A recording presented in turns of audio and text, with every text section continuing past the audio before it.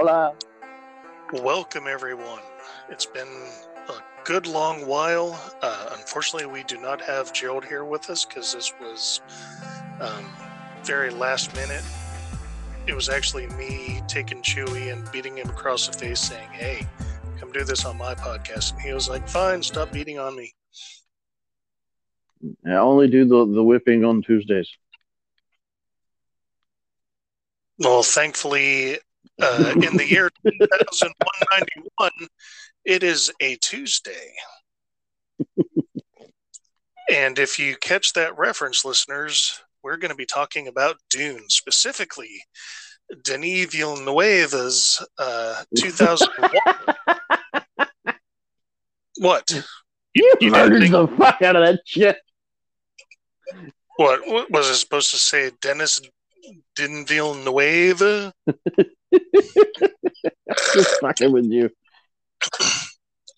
Dennis Villeneuve's 2001 Dune Part 1. So, And I don't want to hear shit about spoilers because there's already been fucking two fucking TV miniseries and a goddamn movie from the 80s. So just get the fuck over it.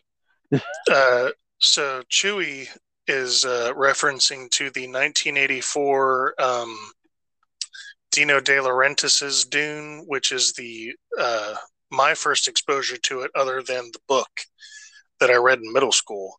And then there was Lynch's was the director on that one. Yeah, David Lynch. And you had and hold this in your mind because I'm not going to have the acuity for it at the moment. But yes, you've had way too much spice today. By La Kaifa. Anyways, but you, I want you to hold this in your mind until it comes up. But you remember you asking me about the body horror in the Lynch version. I want you to remember that for later. Okay. Well, David Lynch has always had this weird obsession with body horror. It's in every movie he made. Yeah. So there was the Lynch and De Laurentiis version of Dune that came out in '84. Sci-Fi did a miniseries, two miniseries.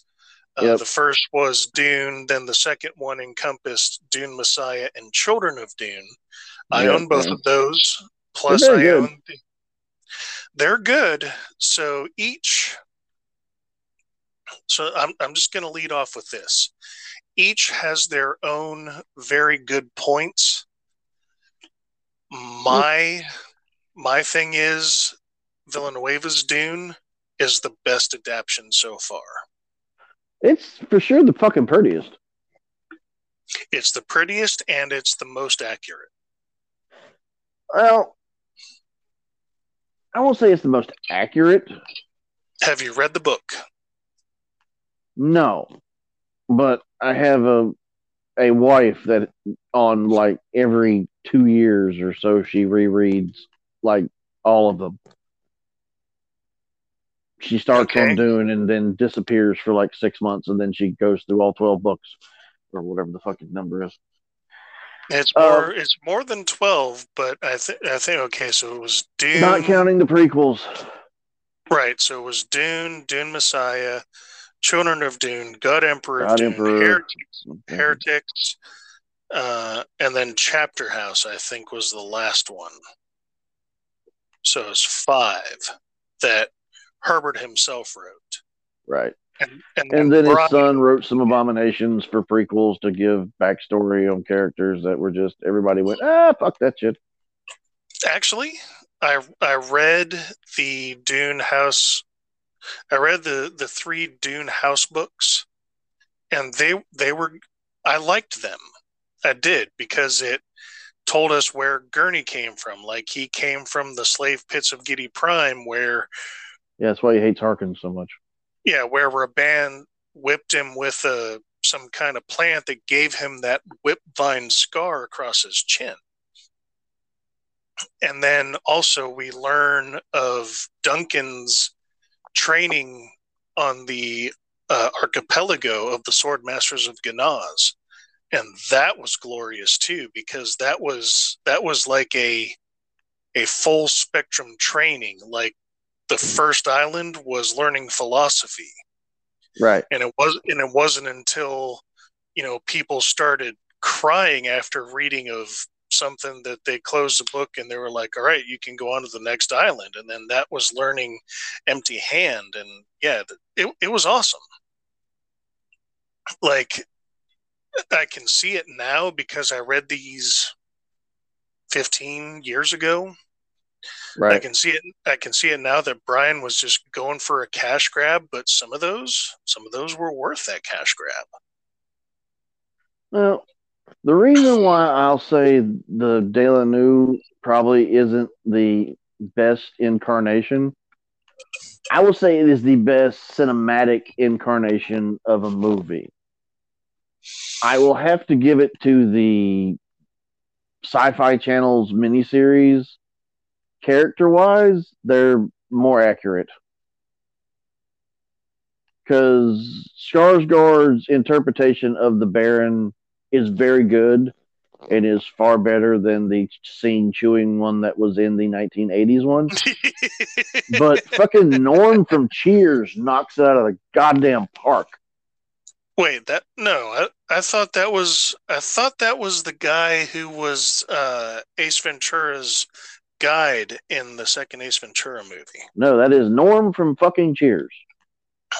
All right, hang on. I gotta see this because and one of my other friends who's been on the podcast before, when we were talking about Constantine, we had a discussion about this, and anyone who knows Dune hates the 1984 incarnation of Baron Harkonnen because he's, as my friend put it, a giggling comic book villain. Yeah. And then to come back to the body horror thing, like what you had brought up in one of the previous podcasts about, was that body horror shit in the book. Yeah, the whole heart plug thing wasn't in the book, and the Baron was not like, he was huge, he was hedonistic, he gave into his vices, he was a big guy, but he didn't have this weird scar across the fucking boils and pustules on his face. No, he didn't. And he, yes, he was homosexual. Very. But he wasn't, fucking people in an open heart valve to death. No, but he did like fucking boys. Yeah. And I don't know if there was in any, I don't remember it from the book, but I think Vladimir had kind of a tiny hard-on for Fade. Oh, yes. Beautiful Fade. Lovely Fade. Fade, yes. Yeah. So wanted to fuck Fade in the ass. But, so as someone who's read the prequels that were actually worth their money, it was actually, and excuse me, spoilers for listeners who haven't read the prequels. If you haven't and you want to know, turn back now. If you haven't, but you don't care and you want to learn now, continue listening. So, did you know that Vladimir Harkonnen is Jessica's grandfather? Yes, that was explained not in the prequels, but actually that's brought up in the Sci-Fi miniseries. She's told about it, and she about has a total fucking shit fit because she wasn't told her lineage by the Bene Gesserit. You know who her grandmother was? No, I honestly don't know that. That would be Gaius Helen Moham, Reverend Mother and Truthsayer to the Emperor. Ah. And it was Reverend Mother Gaius Helen Moham that gave Baron Vladimir Harkonnen his corpulent disease when he raped her after she came back asking for a second child because the first one failed. Yep, and that's why he's always getting spice treatments and shit. I'm getting shot. No, that's no. he's getting spice treatments because he lived on Arrakis, and anyone who partakes of the spice is forever addicted to it. Right. Which is why the spice must flow. But no, the reason he is as fat as he is because when he was raping the Reverend Mother, she unleashed a virus into him because the Bene Gesserit have such control of their bodies that they can use the voice or make just one muscle on their finger twitch or move with superhuman speed. What looks like superhuman speed, but they just have that tight of a control over their body that they can. Yeah, basically the Bene Gesserit are the Jedi of this fucking series.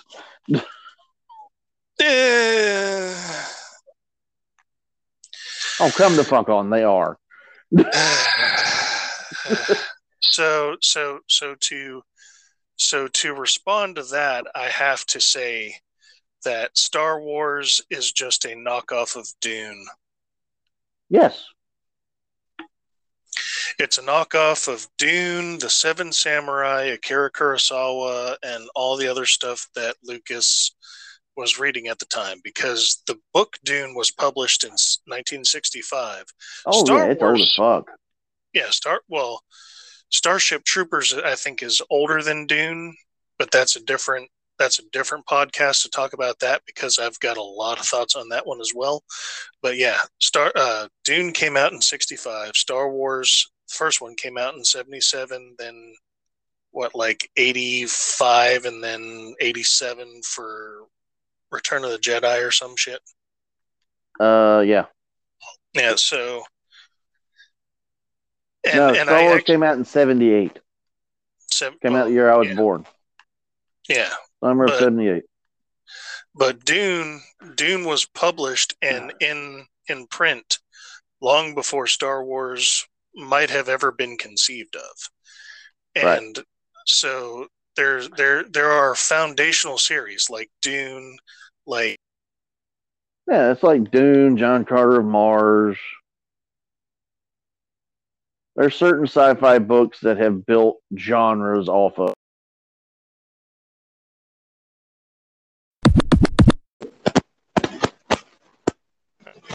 I was about to say. About to say what?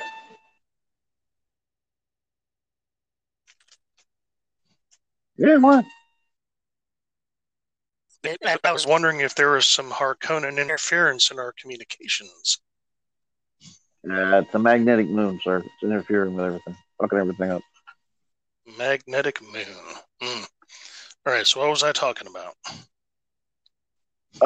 We were in the middle of talking about how there have been kind of like touchstones of fiction that have inspired certain things. Like I was mentioning John Carter of Mars, and we saying how John Carter of Mars and Dune, these are like touchstones for other ideas that weren't exactly outright the same thing, but they're kind of the same wheelhouse and not outright played. They're different enough to be interesting, but they're not outright plagiarism.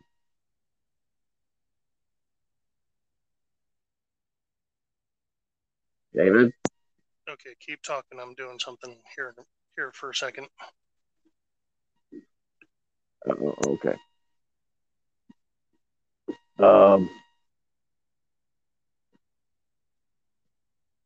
I enjoyed the movie. There's certain things that I really, really missed from the 1980s version of the movie, like some of the internal monologue that everybody seems to fucking hate. I really kind of enjoyed, because I don't like the fact that they say some stuff out loud in Fremen that just doesn't really fit into a conversation.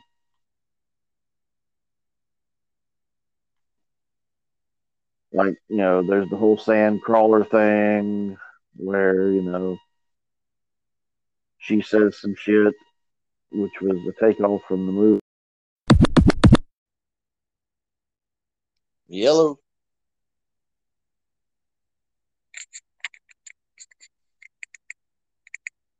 Hello.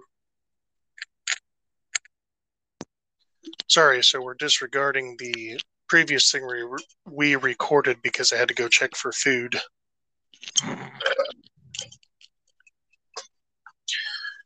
So Okay. what did we leave off on? Hang on, I'm restringing headphones. Can you hear me, sir? Yes, are you living in a Fallout 4 universe? Because that's the game I'm playing right now. No, I'm not. Okay. Okay. I don't know what your thing cut off where I was babbling earlier about stuff. I think, okay, so I had said that I think Feyd-Rautha should be played by Stellan's son, Bill. Skarsgård, right. Right, And then you were like, well, is that the guy that played Pennywise or what? And I was like, well, I'm not sure. That's just what I saw. And if Bill's a good actor, then maybe. Because, okay, so should we delve into likes and dislikes about the previous before we start talking about the current? Well, it's been kind of a flow so far. I mean, my favorite movie is the new one by far. There are certain things about the new one that I miss from the 1980s one that everybody bitches and complains about. Okay, let's talk about that because I have some of my own as someone who's read the book. Okay. I understand the original movie was slower than Dick. I mean, the pacing on the original movie is bad. You're not wrong. It goes. You're not wrong.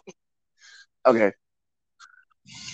But I think this movie is missing one quintessential element that you get from that movie, which was translated kind of well from the books, and that's some of the internal monologues. See, that's actually something that I like from the 1984 that's actually carried into my own writings. And that friend that I spoke of, when I brought that up, he was like, "Oh, thank God they didn't have that in there." Well, some people just absolutely hate you. A lot of people want, show me, don't tell me.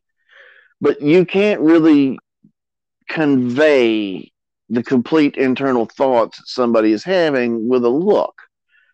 And they take a lot of the liberties with the flashbacks for Paul to get rid of a lot of his monologues because, oh God, did he have so many? Okay, but so there's certain places you can't get rid of some of these internal monologues. Like the first time Paul meets Liet, and Liet goes, "Oh, it's fitted for desert running. You've worn a still suit before." No. Well, someone showed you. Oh, no, it just seems the proper way to do it. And he has an internal thought of the Bene Gesserit legends and blah blah blah blah blah blah blah blah. Okay, you can't really convey that. So what they do in the new movie is she says something in Fremen, in Chakobsa, that he will know your ways as if born to them. Yeah, right. That was. I didn't like that. Well, okay, so that was the original Liet's inner monologue. So, right. like when Max Sydow inspects, what's his fucking nuts? The guy who plays Paul's boots, he was like, well, they're fitted for desert fashion. And Paul was like, well, that's how I thought it was supposed to be. Then you hear the inner monologue of Max Sydow saying, he will know your ways as if they were born as if they were born to him. Right. Okay, so in a sense, I can see how my friend has the dislike for that, but then I can also see it carried over into the new movie. So instead of, but the thing is, why would you say that out loud? Or the ornithopters flapping? I mean, no, the machines weren't running yet. She was still fitting everybody's suits, and then she sees him. Da, da, da, da, da. And then she Oh, says it out loud, and they actually put text up on the screen for you to read because it's in yeah, a different language. But my yeah. thing is, and they do it again at the sandworm crawler attack. When the worm actually takes in the spice harvester. Yeah. So in the original movie, everything was so fucking loud that when Kynes was saying the prayer to Shai Hulud, Leto only barely heard him. Right. And so, God damn it, I was wanting to say something. The Wants to casting. make her in his water? Well, he. Dennis did a lot of things better than what Lynch did. Like, you remember when Jessica inspected the housemaidens, Yeah. and Jessica focused on Shedot, and she was like, I know you have a weapon on you. And then you see her move her hand down and do like some knuckle moving. Yeah, the sign language stuff. Yeah, that the sign language and battle language has a big role in the book. So at first I was like, why the fuck is she sign languaging to him? And then when they were in that's what it was. The Ornithopters sold me right off the bat. Oh, you So like the design? when they left Caladan and landed on Arrakis and they climbed into the Ornithopters and I saw the 6 wings just go and then I was like, I'm sold. Fuck anything else. This is the shit. Because that's how it was in the book. Well, I like a lot of the things they did. Stylistically, I like pretty much every choice he made stylistically. He leaned into, yes, this is a desert planet. Yes, this is basically everything Herbert pulled for the book is pretty much out of Muslim Middle Eastern culture all the way down to the fucking language. Lisan al Gaib and Muad'Dib and Bailak Ifa. Yeah. Probably. And I've actually read 1 or 2 articles where they chastise him for that. And right. And I'm thinking, well, if I had not read this book, being born of a nation that's majority Christian, right, being born to Christian parents, I'd have probably never known outside of school what a jihad or a Lisan al Gaib or any of that stuff, in that flavor of Middle Eastern influence. I would have never known anything about that, because what impact does that have on my present day goings on and goings about?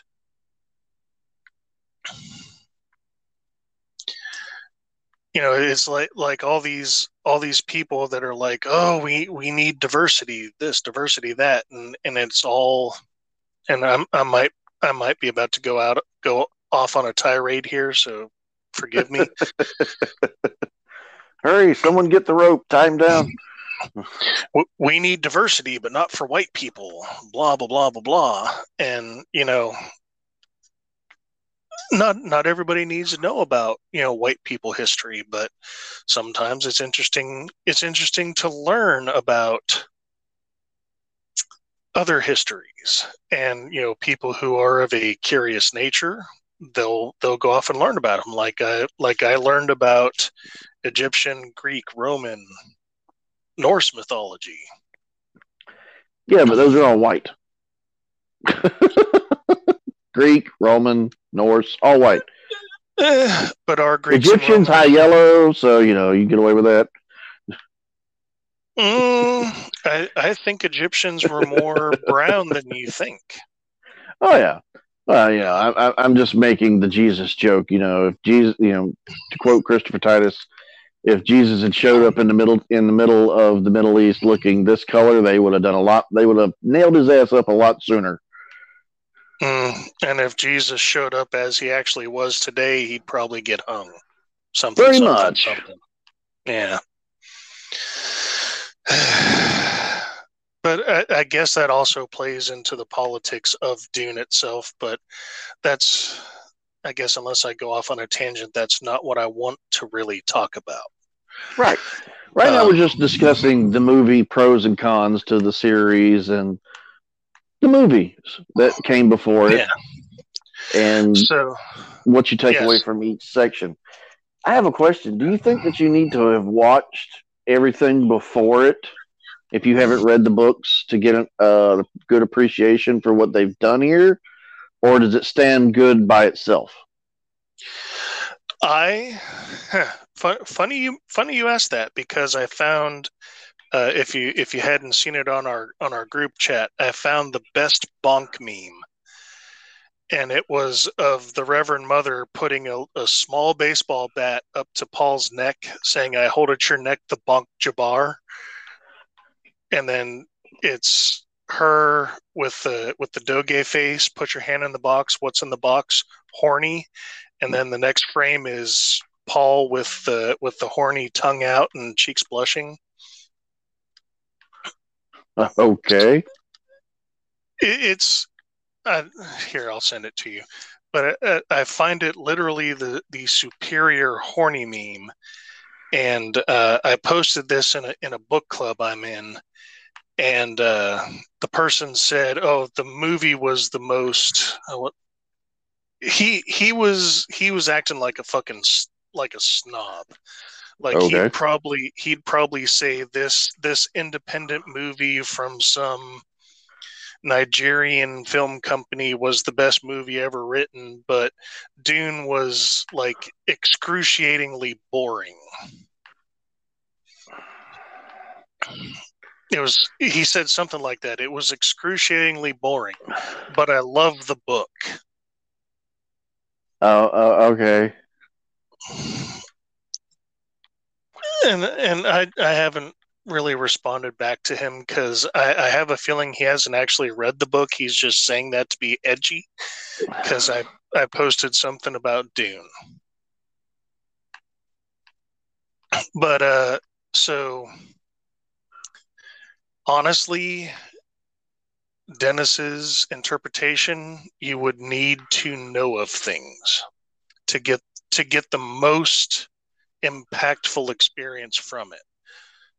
And so I say that, but and I've also said this about other movies. On its face, it's a great movie. Right. It, like you said, it's visually stunning. It's got the catches, the hooks, and everything. And I actually really love that they brought up Paul's grandfather having died from being gored by a bull. Like that was a common string. Like almost every time you see Paul look up, there's the matador and the bull. Right. And that was a big thing, because actually, and it's this is the simulation, because it's reusing code. Like, Leto's grandfather's name was Paul. Right. And Paul's child will be Leto. Is Leto, yeah. So it's reusing code, but it's just one of those. It's one of those things that it's simulations winking at us. And yeah, so I liked that whole string through the entire movie, where your grandfather, your dad took choices, and your dad did this and that, and I want to go with the advanced party with Duncan. It's like, well, my dad died. Yeah, he was gored by a bull because of this, that, and the other thing. It was. There are things in the 2021 Dune that, like I said, I cried 6 times watching it, because it was that good. But I'm also someone who's read Dune semi-religiously for the last 20 years. Right. Well, like I said, I miss a few of the inner monologues. My wife was making some odd comments about the the casting of Kynes, and well, Chani can't. She was like trying to say something. Well, how is that her daughter? And blah blah blah blah blah. And I was like, Yeah. So at first I had a similar thing about Kynes being cast as a black woman, which is what it is, because in both the movie and the miniseries, Kynes was a white man. not in the miniseries. Was he black in the miniseries? Middle Eastern. Well, okay, but not black. Black, brown, whatever. Yeah, but that Not friend. neon white. Yeah, okay. But that friend gave me this really good trick. So us as hardcore Dune fans would assume that the white male Liet Kynes fought his way up to being the quote unquote Fremen leader, right? So he's in charge of all the Fremen, plus he's the imperial planetologist, the judge of the change, and this, that, and everything else. Who's to say that a black woman couldn't do it? And I was like, oh shit, you're right. That makes sense. My wife's idea was far worse than that. Oh, it was, and I love her to death, but it made no sense to me. But she went on a color grading scale. Well, she couldn't have had her because she's far too light skinned.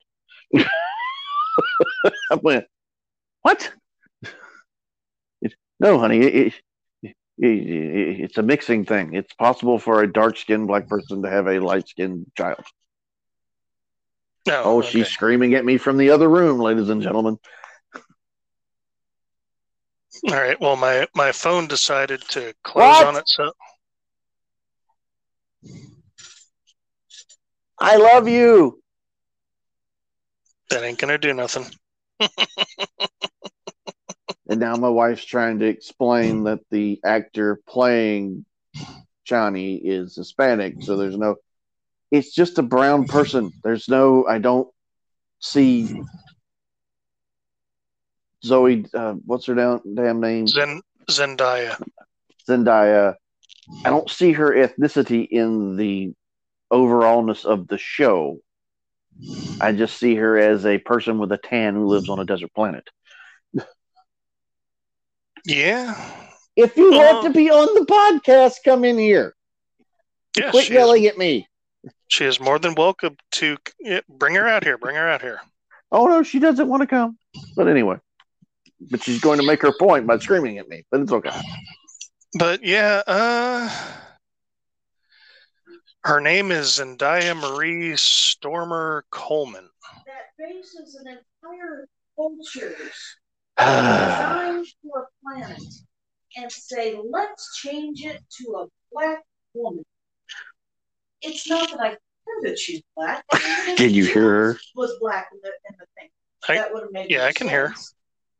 It's that she didn't freaking. You messed with Dr. Kynes. You messed with it. Liet was the reason that they had all the scores of water to begin with. That wasn't changed in the movie. Yes, it was. It became something that was already underground because of the ecological thing that previously people had. Okay, so she's bringing up a good point because the whole reason the Fremen believe what they believe about changing the planet. Yes, and Liet said that that's what she wanted to do. So, well, okay. So to be fair, for those of us who are fans of the series, the entire second half of the saga. Honey, do you want to be on this, or you just want to talk over it? Okay, go away then.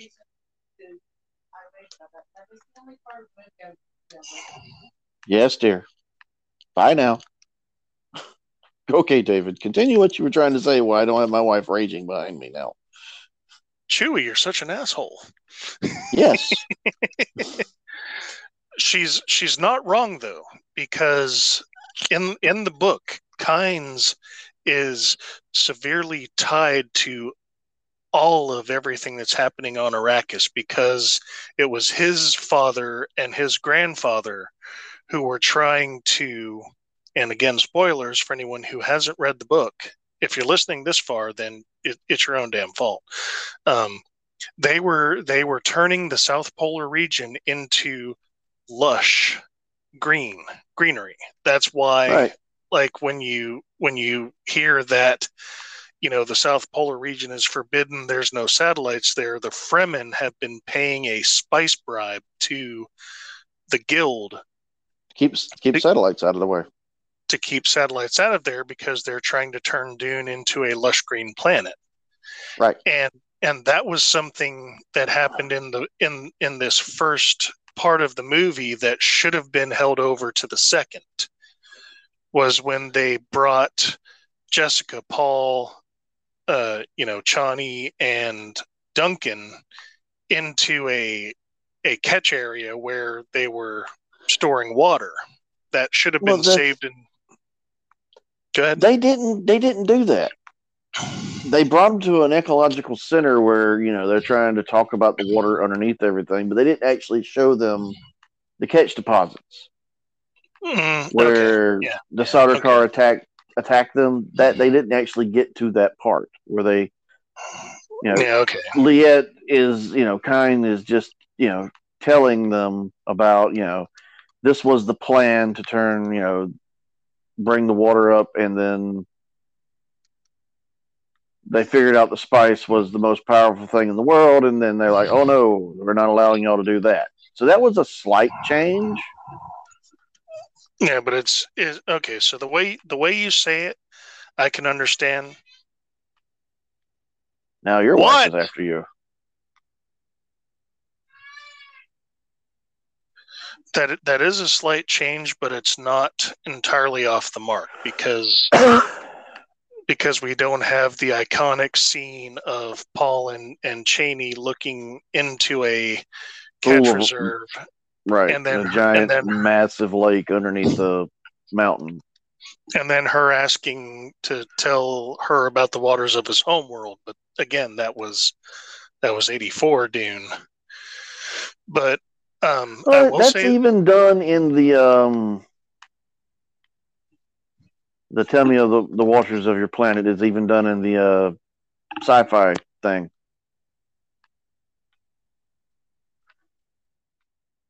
I think we lost connection.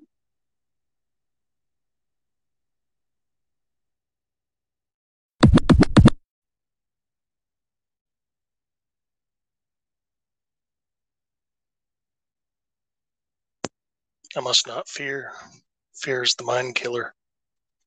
Fear is the little death that brings total obliviation. I will permit the beer to pass over me and through me. Anyways, so what were we talking about?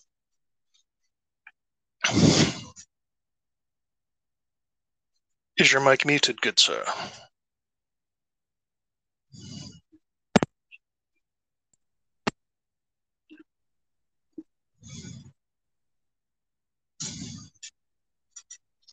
I heard something there.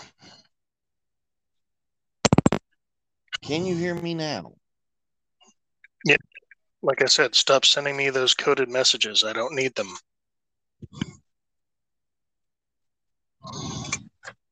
I'm not sending coded messages. Why do I keep hearing Morse code with battle language? I don't know. But again, that's a... Yes, I can. Can you hear me? Yes. Okay, so good.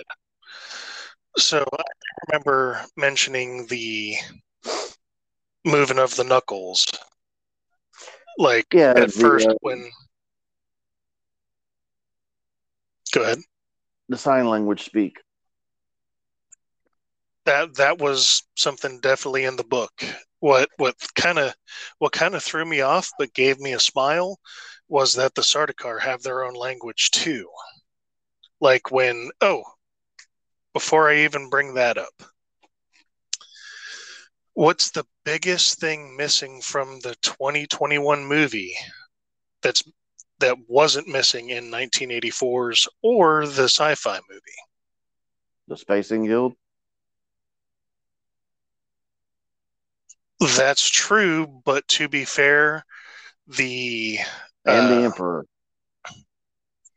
Also, to be fair, but those were never seen in the first part of the book anyways. No, there's something even more important that's missing. Okay, hit me. The Mentat. No, there's Mentats all through this movie. Yeah, but they're never explained that they're Mentats. So this was something that my friend had expressed a displeasure for. Like when I was watching it, and then I saw Thufir's eyes go. This is the same guy that was like, "Oh, thank God, there's no internal monologue," but he's bitching that they didn't do a fucking mansplaining of this is a Mentat. They're a human computer. They take drugs to make their mind faster. Actually, yes. Funny you mention it that way. But like really the only inference we get of it in the 2021 movie is when Leto asks Howitt how much it cost for this Emperor's delegation to come here. And then you see his eyes go white and he talks about how it was like 162 million Solaris for, whatever. So then as someone who is a fan, they will recognize that tiny little blue lipstick imprint. Yeah, that blue mark on the lip is the Mentat. And you never hear either Raban or Vladimir call Piter by his name in this new movie. Like, we just assume he's a Mentat because he's got the blue lip mark. He has no eyebrows, no hair. Which I assume because Piter was a twisted Mentat in the book. He came from Ix. It was Bene Tleilax was where the Mentats were trained, and then I think Ix was the machine world where they twisted Mentats for people like the Baron. Yeah.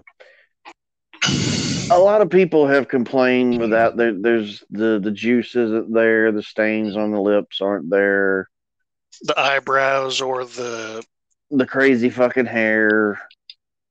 Yeah, because it was interesting. So like the Bene Gesserit in Lynch's Dune were bald with some kind of weird nun habit.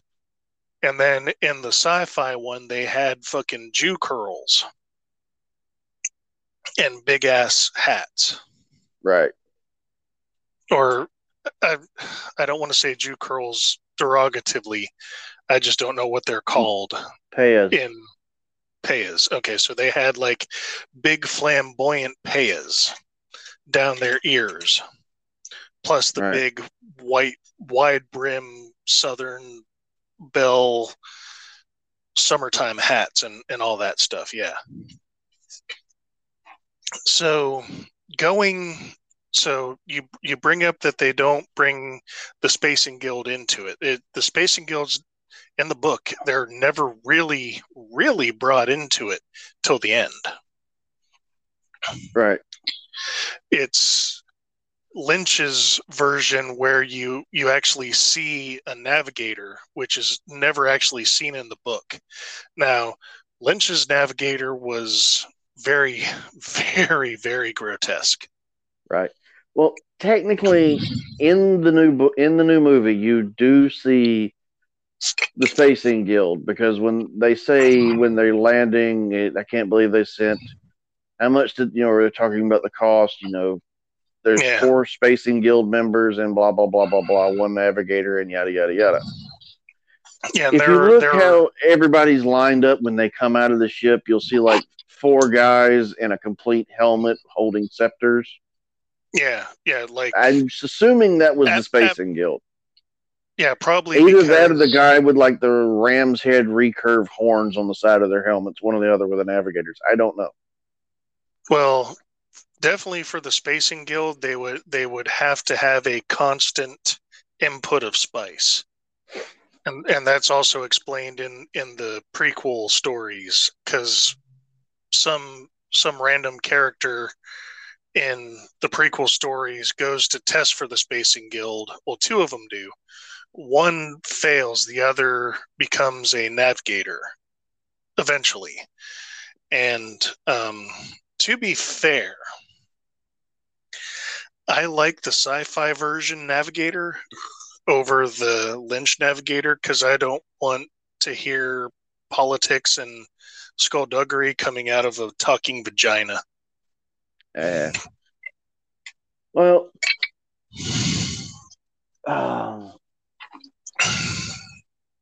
my thing with all this is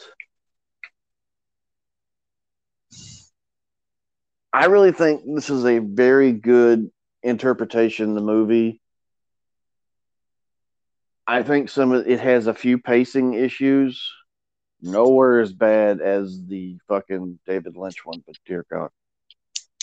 All right, tell me about these pacing issues. I wanted it to be longer. I don't know if it's because I wanted more time with the characters personally, but yes. It's a 2.5 hour movie. I like how they opened up and gave breathing space for some of the characters in the film. It's like you understand Duncan more because of the time they gave him for his character. None of that is in the original movie. No, that's Duncan, really not that much in the sci-fi spot, except for the whole meeting of Stilgard, which is out of the sci-fi. I knew that from the sci-fi series because Duncan brings Stilgard to meet the Duke, and there's the whole spitting scene. Yeah. What I like about this is it's kind of a good marriage between updating the original movie and then also pulling some of the really nice bits out of the sci-fi series. So you get a more rounded movie.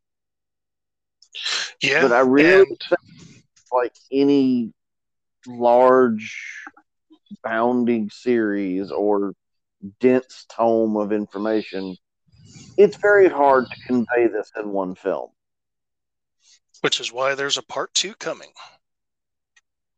Well, I'm not even talking about the part 2. I'm talking about the section which we are at right now. If you watch the Sci-Fi mini series, the first one, I think it was 6 or 7 hours, or it's a couple hours long. It's 8 hours. Yeah. I know because I own it. Because there were scenes where they added a few things, like where they get away from the Harkonnens and this, that, and the other. And I'm going, wait a minute. While I'm watching the movie, I'm going, well, where's the fight scene where they split them up and he runs and meets Chani? And okay, well, it's a little later here. They're in the longer before they go into the Fremen and all the other good jazz. I like what they did. I think it's probably the best interpretation to film. I like the fact they show some of the technology that gets past the shield tech. That was okay. I'm glad you brought that up, because that was one inaccuracy from the book. So I'm pretty sure, like, you're talking about the Harkonnen assault on Arrakeen, where you see these slow dropping, like, drop looking things that spin through the shield and then blow the thing up underneath it, right? Well, in the 84 or in the old movie, it was basically a screw bullet. I mean, that's how Duncan got killed. They shot a bullet. It hits the shield. You literally see edges on the outside of the bullet, which grip and then drill into the shield and kill Duncan. Yeah, that's not how he died in the book.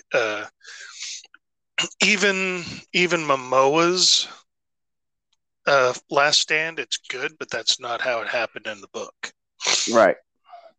But the shield thing was the first. I think the first one of the first big ones that caught me was when Leto woke up and left the bed and found Mapes on the floor. Yeah, with the thing that they shot him with, the drill slowly defeated the shield, drilled in and paralyzed him. Yeah. He didn't even reach his shield in time in the book. Oh, he turned his like. Oh, okay. Well, in the movie, he went ahead and turned it on before he investigated it. Oh yeah, I know. I watched it twice in one day. I know. When I saw that happen, I was like, that's not how it happened in the book. How the fuck are they going to do this shit? And then he sees Mapes, sees the dagger in her chest, and then that's when Yui shoots the thing. And what kind of got me was, all right, so it's digging into the shield. So why can't he just whip around 180 degrees real quick and have centrifugal force shoot that thing off into the wall?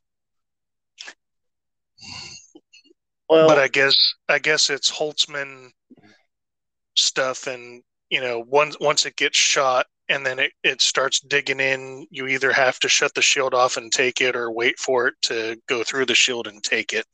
Well, it's like Momoa in his final scene got shot with one, and the only reason why it didn't get him is he literally took his weapon and hit it. No, that wasn't his final scene. That was him trying to aid their egress from Arakeen. Yeah, they shot him They shot him in the stomach, and he went back. He saw it.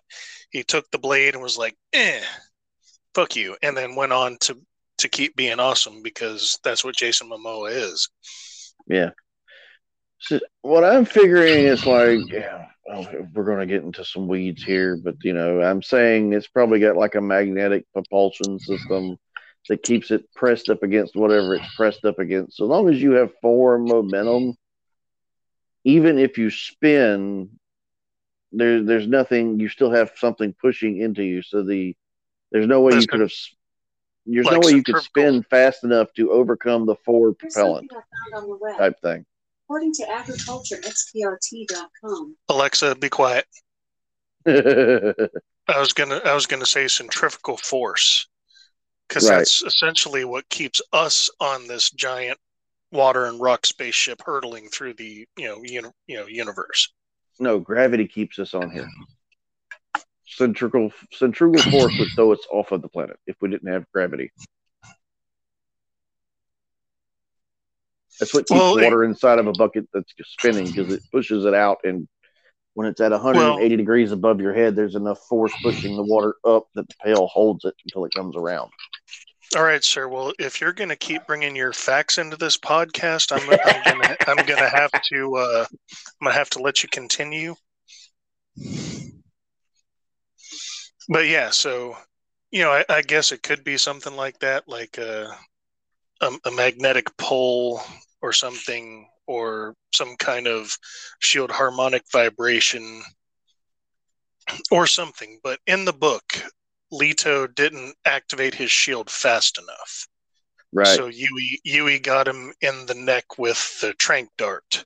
Right. Which is the older movie does that. Yeah. Now another interesting thing about the new movie was they made Yui a Chinese man who spoke Mandarin.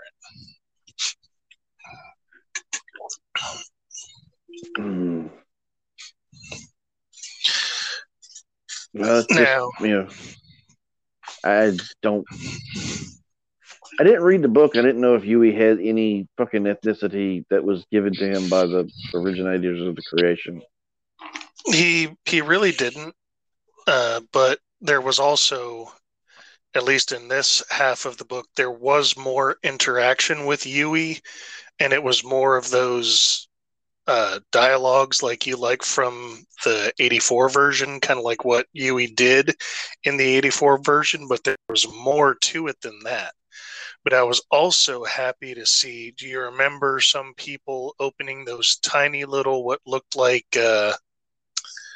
um, the small little. Oh yeah, basically the Fremen Quran. Well, well, I also found it interesting. Even Gurney had one. Yeah, well, it's called an Orange Catholic Bible in the book. That was the Orange Catholic religion is the religion of the Imperium. Mm-hmm. Probably touted by the Bene Gesserit because, that's kind of the shit that they do. Right. But yeah, I was actually kind of excited to see a bunch of people reading Orange Catholic Bibles. In fact, there's a very pivotal scene in the book where Yui gives Paul his wife's Orange Catholic Bible and tells him to look up a passage that he had marked, but Paul looks up the passage his wife had marked and read it, and that just, inflamed the guilt of Yui that much more. And that was something else the 84 movie did better, was in inflaming the guilt that Yui had of betraying House Atreides because he had the Suk Imperial conditioning, right, as evidenced by the diamond tattoo. I know this is a left turn, but there is one thing that I really hated about the new movie. Mm-hmm. And it wasn't in the original, but it was in the series, and that's Kynes' death. Oh, Kynes' death was totally fucking wrong. Yeah, I know. Kynes was fed to the desert and died in a spice blow in the series. And that's actually how it happened in the book. They dropped him off in the middle of the desert, and he was having a conversation with his dead father. He fell into a pre-spice mass, and then the spice mass blew, and he sunk down into it. Yeah. Right. That was another one that I was not happy with for the new movie. At that point in the book, there was no mention of even being able to call worms and ride them.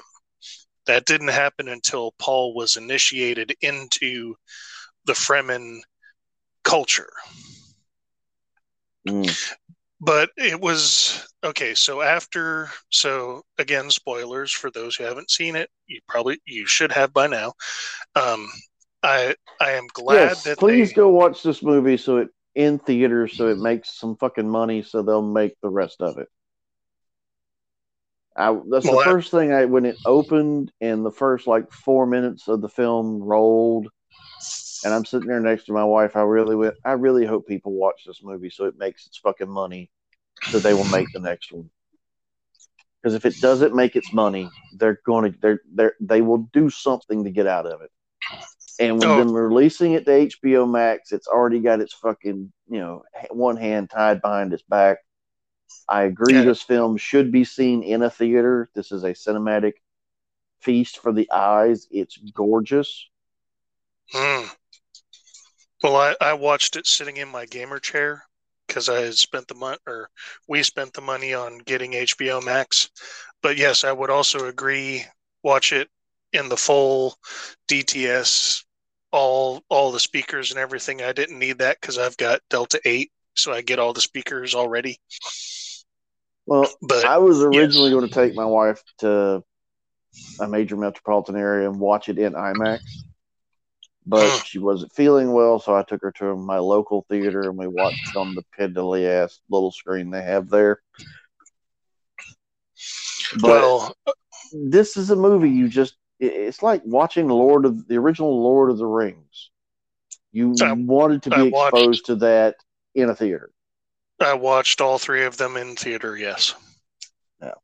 There's just certain films that the theater experience other than being around 100 other motherfuckers that you don't know and are uncomfortable in the seat, and people are fighting over the armrest. Watching it on the big screen is, it's just outstanding. Yeah. So a article that popped up on my swipe left Google information thing said that Dune has already made 300 million in revenue, and that was like last week. Good.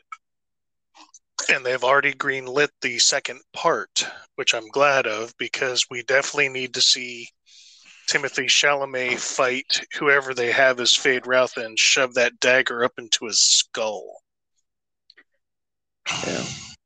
But yeah. So let's talk the differences. And I think I was, before the food came, I was about to bring up one of the key things that I know that the 84 film didn't bring up, and I don't think the miniseries brought up. It was when Jessica was inspecting the maidens, and she came up to the Shaddot Mapes. Yeah, with the dagger.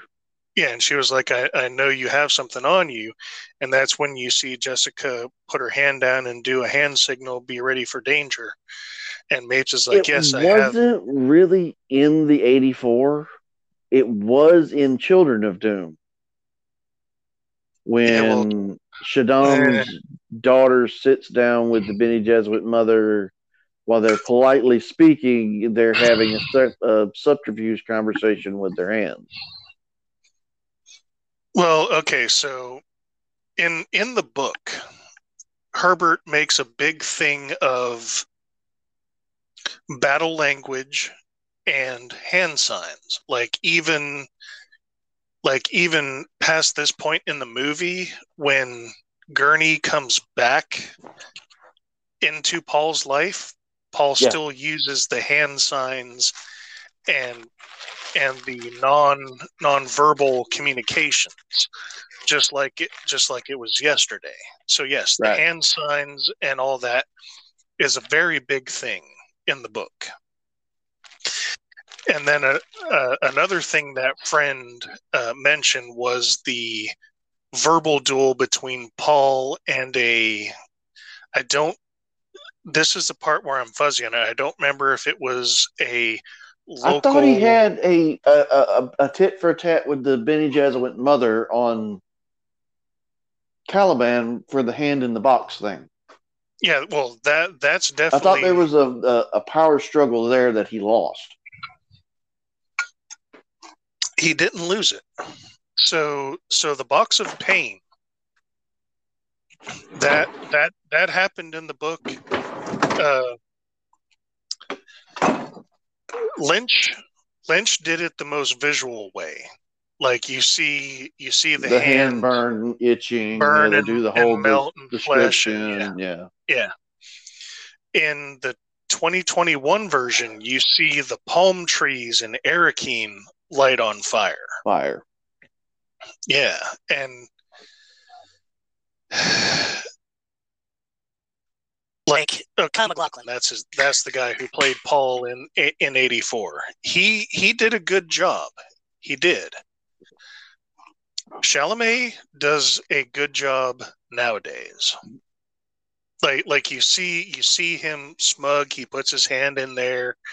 There's kind of a long pause, and then you see his smug kind of turn into a neutral expression, then to what the fuck is going on. And then when he makes his first, like, she's like, silence, and then presses the needle closer. It was... I like the fact in the new movie they didn't do what they did in the sci-fi series and in the 84 movie. They put it on his mother, reciting "Fear is the mind killer. I will not fear. I will let it pass through me." All that good shit.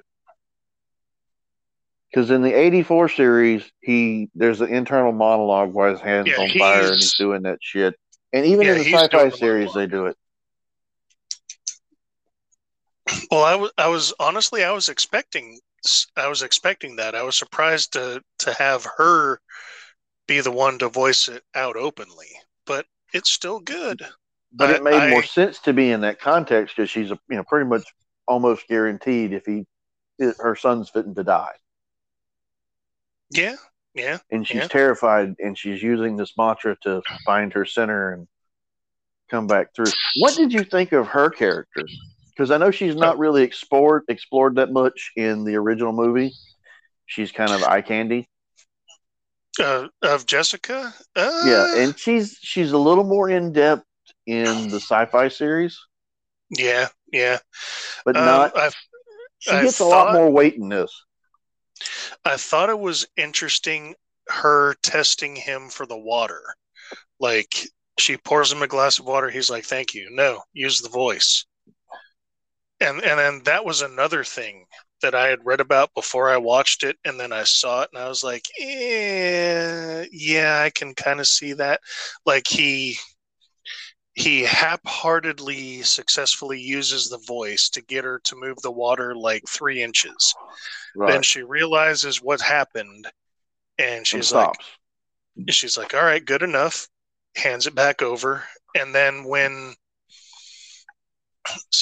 apologies, listeners, if we're zigzagging around, but you sure you don't want to be on this? She's more than welcome if she's a fellow Dune fan. We talk when me and David start a podcast, it can go for like 3 hours. But you are actually the knowledgeable person on this series in the house who's actually read all the books. I just watched the movies. You used to read them every 2 years. I used to read Dune every year. Anyway, back to the zigzag. Yeah, so going back to when they're in the Ornithopter and the 3 Harkonnen agents are sending them out to the desert to die. I liked that.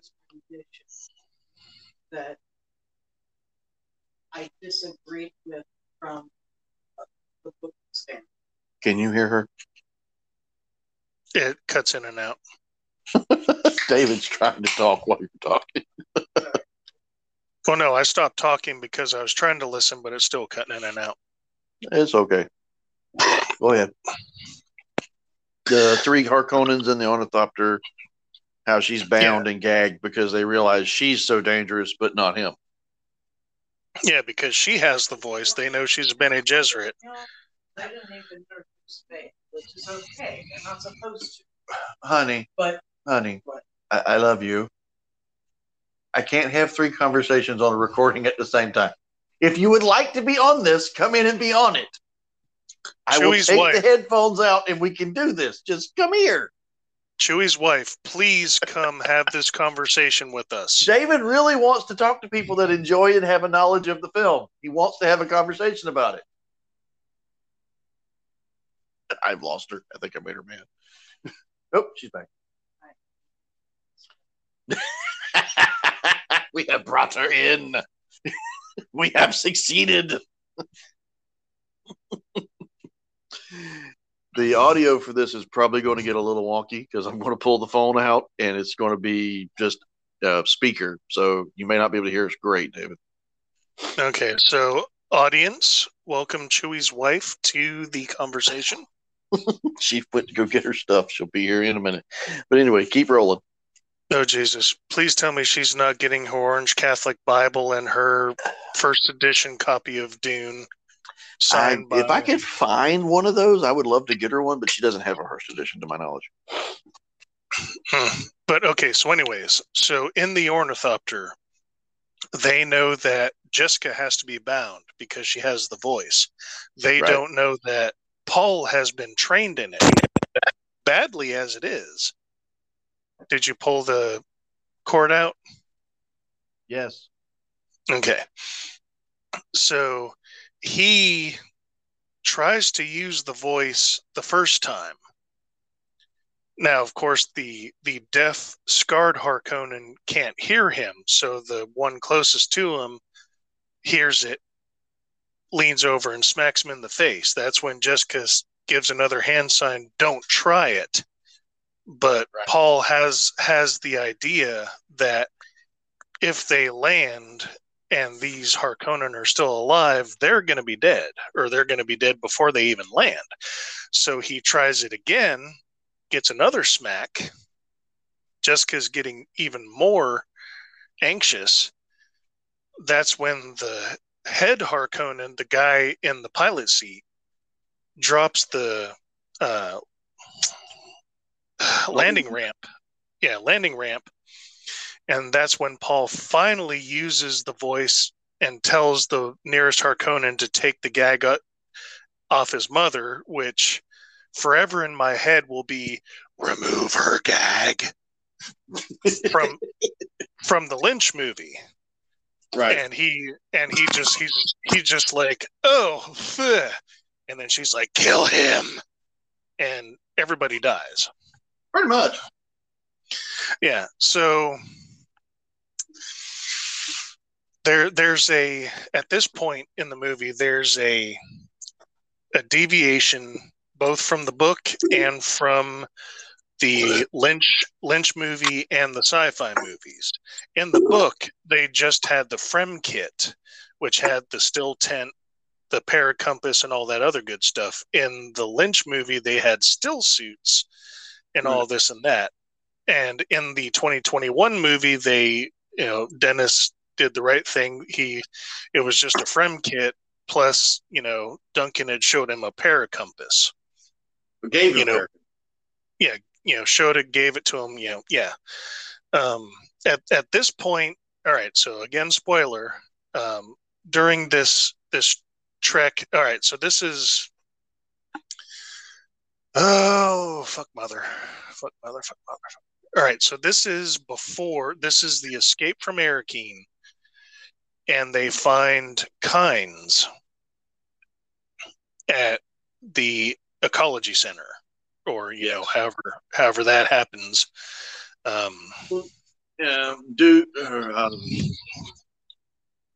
In this movie, Idaho finds them via a tracking unit, picks them up. They then go to said thing where they meet up with Kynes.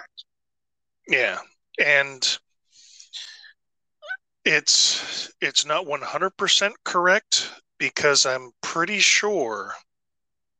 Now, Chewie's wife, you're gonna have to help me on this. It's been a couple years since I read the book. I've listened to it on audio while going to sleep, but doesn't Duncan use his shield against a lasgun and cause a nuclear explosion when Kynes, Jessica, and Paul are trying to escape from this little place that they're at? Because the Sardaukar followed them. About that in the book. There's a nuclear explosion that goes off. I don't know. I don't recall who's the one that set it off, but I know that that altercation is actually, they mark his death all the way back in the Capitol. Right. So, I'm a big fan of Jason Momoa. I haven't seen Aquaman, but I've seen Game of Thrones, and I just have to be honest. All the casting for this movie has been on point. The only reason, and it's not a detraction from any of the actors. I was thoroughly impressed. I think they were all very well cast. Mm-hmm. When I can't get past Dr. Kynes, I cannot do it. It is driving me absolutely up the wall. Now, beyond that, though, I can take a lot of the, I'm not one of these people that becomes so literally anal that it has to be on point at all times. I think actually the miniseries that came out tried too much to be on point, that sometimes it detracted from the story. This one, it took some liberties. It certainly did. But the only liberty that I saw that I said, okay, wait a minute, that just really should not happen. The whole scope of the saga relies on this character in a lot of ways. Was with Dr. Kynes. I'd be interested to see what comes out of that. The other thing is, I was telling Matt, Chewy, whatever we're calling him on this podcast, The asshole. Yeah, Fuck face. they did not even reference Fade, which is okay. They were not supposed to if they're going by the literary backdrop. At this point in the story, Fade is not somebody that comes in except for maybe he's mentioned by name, but we don't know who he is yet. Right. There has been there's been no contact between what's her name, the emperor and his daughter. There's been no political intrigue and sexual tension there. So yeah, we don't know who he is, and that's okay. But I really liked Ruben. Batista does an amazing job. Yes, I think that was beautiful. He does very much. So, all right. So I told Chewy. So I'll mention this to you. A internet fan favorite for Fade is Stellan Skarsgård's son Bill. Really? He played it. Uh-huh. I think a better casting would be his other son, True Blood, the Nordic. I agree. Fade was a beautiful man. That's the way he's always described. He's beautiful. He's athletic. He's kind of an Adonis, Yeah, you're not wrong. So I undefeated in the slave pits, fighting for something to get here. Yes, but also, his prowess in the bedroom was well earned by just simple, looks and charm. And it's also his charm that's supposed to be so disarming about him. And also, he put a poison needle in a slave's thigh for his uncle to try to kill him. Yeah, ruthlessness, I'll grant you, but that's kind of what's disarming about him, is that he can be that ruthless and still, just be a predator on the side of women and men, for that matter. He's a more beautiful version of the Baron. He's not as calculating, but he's on his way. I could see him as, yes. He's definitely not as calculating as the Baron, but he is just as brutal, which the Baron calls him on, both in the book and in the sci-fi series, because that doesn't happen in the 84 film because there's not space for it. But I did enjoy that scene where the Baron calls Fade in and is like, what the fuck is this? And he presses the thigh and the needle comes out and is like, I'm worth more to you than that, motherfucker. Yeah. But okay, so let's talk casting. Since we have 3 people now, which is good. So I am, so like I said, I'm 100% on with the casting. Chewy's all right. What's your name? Chewy's wife? Shay. All right. So Shay has a hang up with Kynes, which I did as well until I was given a explanation. So Oscar Isaac as Duke Leto. I think he does a better version than the guy from 84. I thought he was good. He had the beard. Now, like Chewy said, in 84, we had Jürgen Prochnow, who's a German with all the pockmarked glory of Germans at the time. Who the fuck? What the fuck does that mean?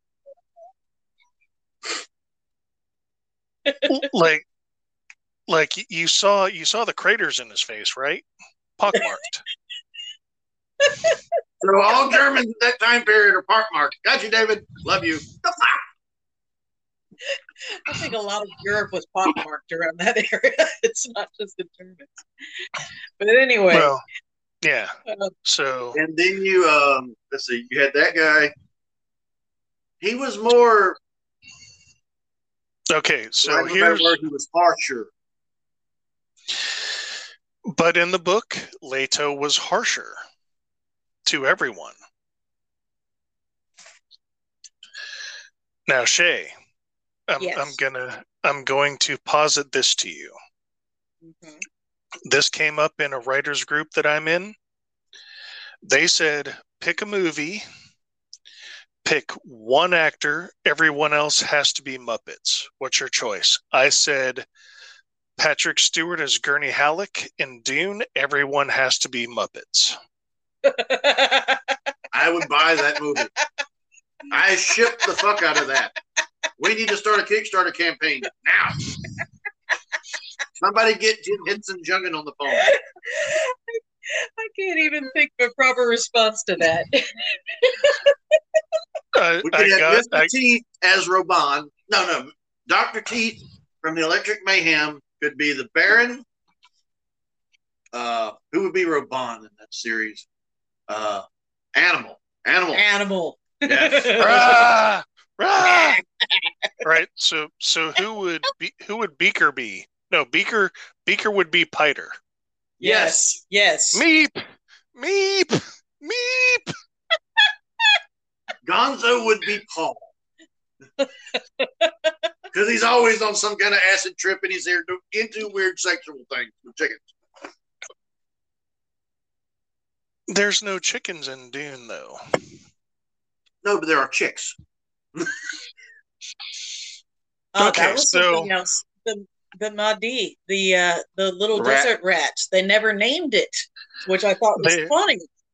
They Because didn't, but they did. They didn't name it, but it showed up, especially at the part where the hunter seeker came out to kill Paul. Oh yeah. I thought it was beautifully done, but they utilized all of this language from the book that has never been in any other visual series that I've seen. And that's fine because of diehard people like me that know what the hell they're talking about. But I don't know shit. But then they don't name the desert rat, which he translate. doesn't know the name. It's Mahdi. Yeah, but he doesn't know. He's told the name by Stilgard and his people at the naming after he kills what's his name, which I hate that they left that out. That's my point. Okay. They never had the entire story about the rat. But when they get to the Sikh, they will have the naming ceremony when they give him the water. Are you okay? I'm waiting for my turn to talk because yes. Okay. I was trying to say what. Hey, you said put her on. I have no control. I married her. I don't run her. Okay. It's fine. It's fine. But I also say that them ending at the death of Jameis was the perfect spot to end for this part because this is the crossover from. I'll tell you one thing. If they do not, yes, you're right about that. But if they do not continue on developing these characters in a sequel before they get back to Paul being a badass, I don't think I'm going to have as much appreciation for number 2 as I do for number 1. Because they still had a lot of character creation to do. Well, there's a bad sex joke in there. You're not wrong. Or character development, rather. Well, I think it's going to be like a shonen anime. The next movie is the training arc. Well, I mean, when I think about it, there are so many scenes. It's the eye of the tiger. It's the thrill of the fight. Rising up to the challenge of Harkonnens. You can see the Fremen just doing all of these really cool moves all of a sudden, They're using the sand walk as dance moves in the background of the video. The sand walk was interesting. That was actually a very good something that was not seen in either the 84 or the miniseries. Or described in the book, really. But it was well done. It was well placed. Another thing that came in, which I do think was in the book, but I don't actually remember. It's like I want to remember it in the book, but it's been too long. Was the palm trees? Yeah, and I was actually talking to Chewie about that when the Reverend Mother has Paul put his hand in the box of pain. Mm-hmm. in this movie, he sees the palm trees burning, whereas in the 84 movie, is Chewie okay? I heard him scream and then run off. No, there's a cat on the kitchen table We have screaming at 3 the other cats cat. and 2 of us. You're going to hear a lot of noises that you don't expect. Okay. It's fine. It's fine. So, like in the 84 movie, we see his right hand just like kind of burst into flame and then meld into ash. But in this movie, we see the okay, help me with this. Foreshadowing. There we go. Thank you. Foreshadowing of the palm trees burning, because that's what happens when the Sardaukar show up. And also, okay. I am impressed that you point that out, because in my brain, because they did that so much during the 84 movie and the miniseries, they really focused on the pain of the hand, which they should have. I didn't even pay attention to the fact that they did not show what the hand was going through, or what he thought that pain was going in his hand. Well, here's my question about that. I don't know if the burning tree was a symbolism for his psychologically fried hand. I think it was the frying of his hand was a catalyst for his mental foresight. So when it comes to the test of pain, that is it's and Shay, back me up if we're understanding each other. If it's a untrained individual who has the gift, the Reverend Mother will come to them, say, put your hand in this box, then put the needle to their neck and say, if you remove that hand, you die. If they remove the hand, they're not worthy of the gift, so they get the Gom Jabbar, they die. That is the Bene Gesserit culling method that has been used for millennia. That's absolutely right. But part of that, it's not just that the gift, it's not like that he can't use the gift, it's that he doesn't have the control to be responsible with the gift. Right. That was again, that's something that's more out of the books than any of the other movies, but he had to have the control to be able to overcome his impulses. And I think that they use the word impulses very specifically there. Because any human can feel pain, or any animal can feel pain, but a human can wait in the trap to kill the trapper. That's right. And remove that from the races, whatever. Yeah. And that probably extends, because Dune takes place in 10,191. So that extends back from the Machine Crusade, the Butlerian Jihad, all that other.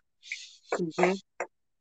Like, I actually haven't read that far back. Like, the furthest back I read was the House, like the House series, like House Atreides, House Harkonnen, House Corno.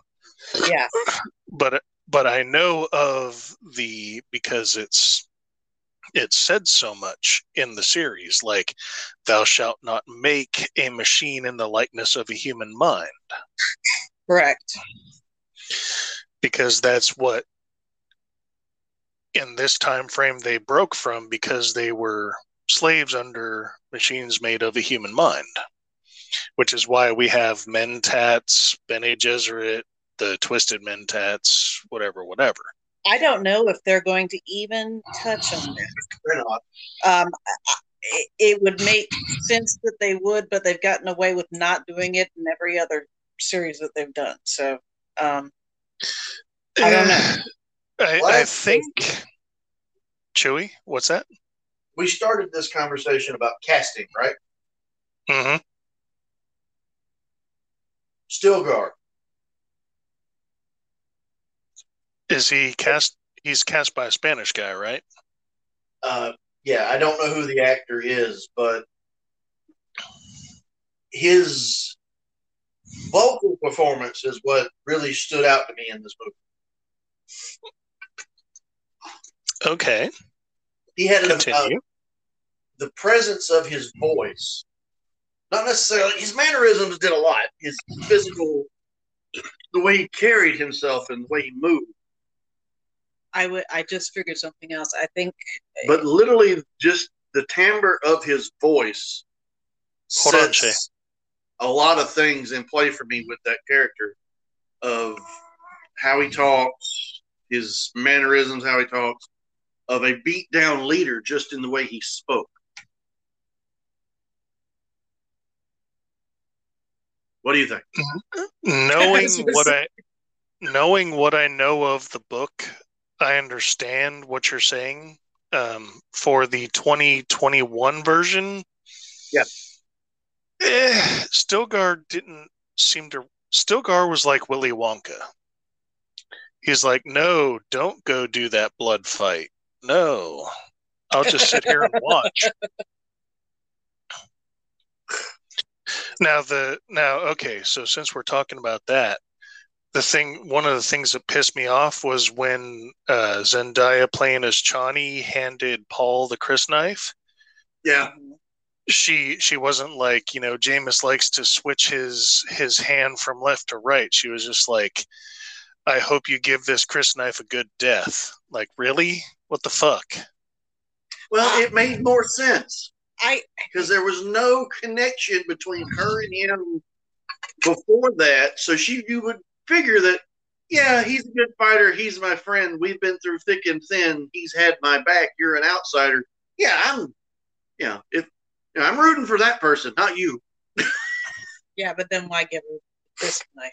Because it's a ceremonial fight. It's a ceremonial weapon, and you would want your friend, if he was to die by a ceremonial knife and not some off-war shit. Okay, so Shay, hold your thought. Sorry, I'm not trying to be all like Emperor's Hammer, bleh. But Chewie, you're not wrong, but that's not how Fremen culture works in the book. I never read the book. You need to. I don't like to read. It makes my head hurt. I used to think the same way, but then I started reading, and it was like I took a tab of LSD and everything opened to me. He has severe dyslexia. Well, that would. Okay, so all right, so Chewie, listen to the audiobook. Well, they actually have a link on fucking YouTube that's 11 hours long, so I might listen to that. Yeah, pretty sure I sent you that. That's the Akira the Dawn version of playing out Dune, and there's two of them. They're both 11 hours long. So yes, listen to it. Dune is a very... So Shay, correct me if I'm wrong, but Dune is one of the seminal sci-fi stories of the mid to the mid 1900s. I was gonna say, yeah, I can think of very few others that would. John Carter of Mars. No. Well, yeah, the John Carter of Mars is a good one, but also Foundation, Isaac Asimov. Yeah. Lord of the Rings, but that's fantasy. I was going to say, not the right genre. There are very few in the sci-fi genre that I would definitely point to. Doing a certain one, if not the top one. What I was going to say earlier before my brain got shut off was that, we were talking about Stilgar, and while I totally disagree with Matt in terms of thanks, how he's presented, in fact, I think he came across as a quite capable leader, somebody that is rather dismissive of other leaders, first of all, from other cultures, and Chewie. was very authentic in his own culture. But as much as I praise him for his casting and for his impression of that character, I was not impressed with Gurney Halleck. What? Why? Okay, He's not all Patrick right. Stewart. I get that, but wait. Roland was good. No. You have to have Gurney Halleck throughout the but entire freaking series, and right now he seems like a Wow, shots fired. Bombs dropped and shit. Roland is good in this. All right, so help me. I'm gonna help you, but only just Chewie. I do believe Bronin was a capable Gurney Halleck. He doesn't get the. All right, so Shay, you remember the sword fight, and we join each other in death. That's like my top one iconic Dune shit that I love so much. See, but Gurney Halleck was not just a warrior. Gurney Halleck was an old warrior who also had a soul, which is one of the only reasons why he was attractive to, in terms of friendship, to Paul's mother.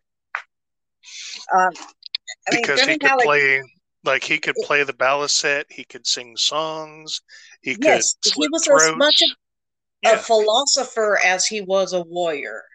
He had enough age upon him in order to do it. I have not seen his depth yet.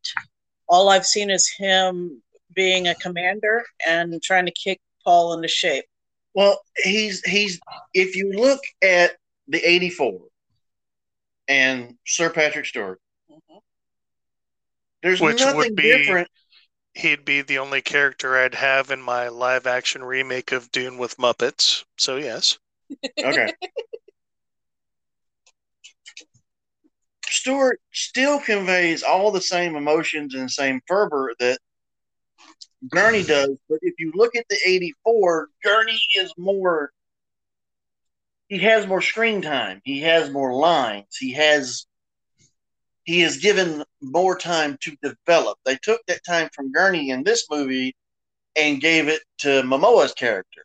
I agree, but again, that's why I'm saying is that if the second installment does not have a heck of a lot more character development, I'm going to be disappointed because some of these characters are essential. All right, okay, so and they also, if you look at the sci-fi series, where the pacing was more drawn out and there's more time on Arrakis for everything goes shitballs, there is the meeting where the Emperor actually comes and there's a exchanging of the guard before everything, and they send the attackers and all this other good shit.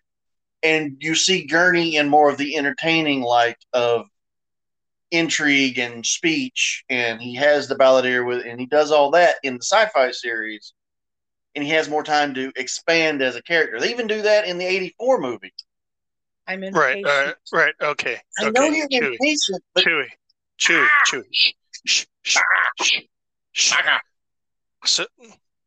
Baka kitsune. Mogukashira. Anyways, so Gurney in the book, he was a swords master of the Caladan regime. He was also a music maker. He was awesome on the balisette. In fact, and it was my friend that Chewie likes to mock, respectfully so. But there was the dinner, and I forget if it was on Caladan or if it was on Arrakis. But the Duke was like, "Gurney, yes, my lord, play us a song," and he would take in a deep breath and play on the balisette. So yes, Gurney was a well-rounded man of the Atreides. He could sing a song, he could slit a throat, he could shoot a las pistol, he could do all this other fucking shit. that on the ship? That was on Arrakis. That was during the Great Banquet where the Emperor showed up for the trade-off, so they could meet his daughter and all that other good shit. Yeah, because that's where you get introduced to his daughter. Right. Okay. Good. That's good. All right. Okay. The one guy that watched the movies knows some shit, ladies and gentlemen. Thank you. Thank you very much, you book reading fucks. Ah, I win. He usually does, Well, since this is my podcast and I'm crossfaded because I've partaken of Delta 8 and alcohol. So, yes. He'll just edit it out later so I lose. Oh, okay, good. Okay, but so Shay, I think it was you that brought up Kynes' bullshit and that was that was me. I thought that was shite the way Kynes died. I have to agree that I don't think it was shit, but it was shit. In comparison, again, there was a whole lot of symbolism that went on in the series, and the way he died there, it was meant for him to basically be part of the Arrakis. He was going to be part of the life cycle of the planet. He was going to be part of the Force, right? So whatever you want to call it. In this one, it's like they just did away with that and tried to make it a more photogenically exciting movie for those that don't know what they're watching. Well, so like I told Chewie, like she tried to escape out of the rock. Mm-hmm. She pulled some shit out her back and then flicked it. And then I was like, "Oh shit, are those worm tools?" And then she set a thumper down. Well, I thought that she was calling the worm. She was. Well, in the movie she was, but in the book that's not how that happened. None of that is how that happened in the book. It's not, but okay, so it's not, but it was still. I'm going to say it was still awesome. As someone who is 100% fan of the book and would love a 100% retelling, it was still awesome. But like really, she gets stabbed in the back by a Sardaukar. Really? Mm-hmm. Well, that's I lazy will say writing. one thing about that scene, which I thought was interesting symbolism, and I don't think anybody noticed. Because when she's stabbed, the water spit from her instead of blood. Well, it's her leaking with the pumping of the fluid. But I thought that was really neat. Instead of having a visceral blood spot, it's like, oh yeah, water is life. Good point. Very good point.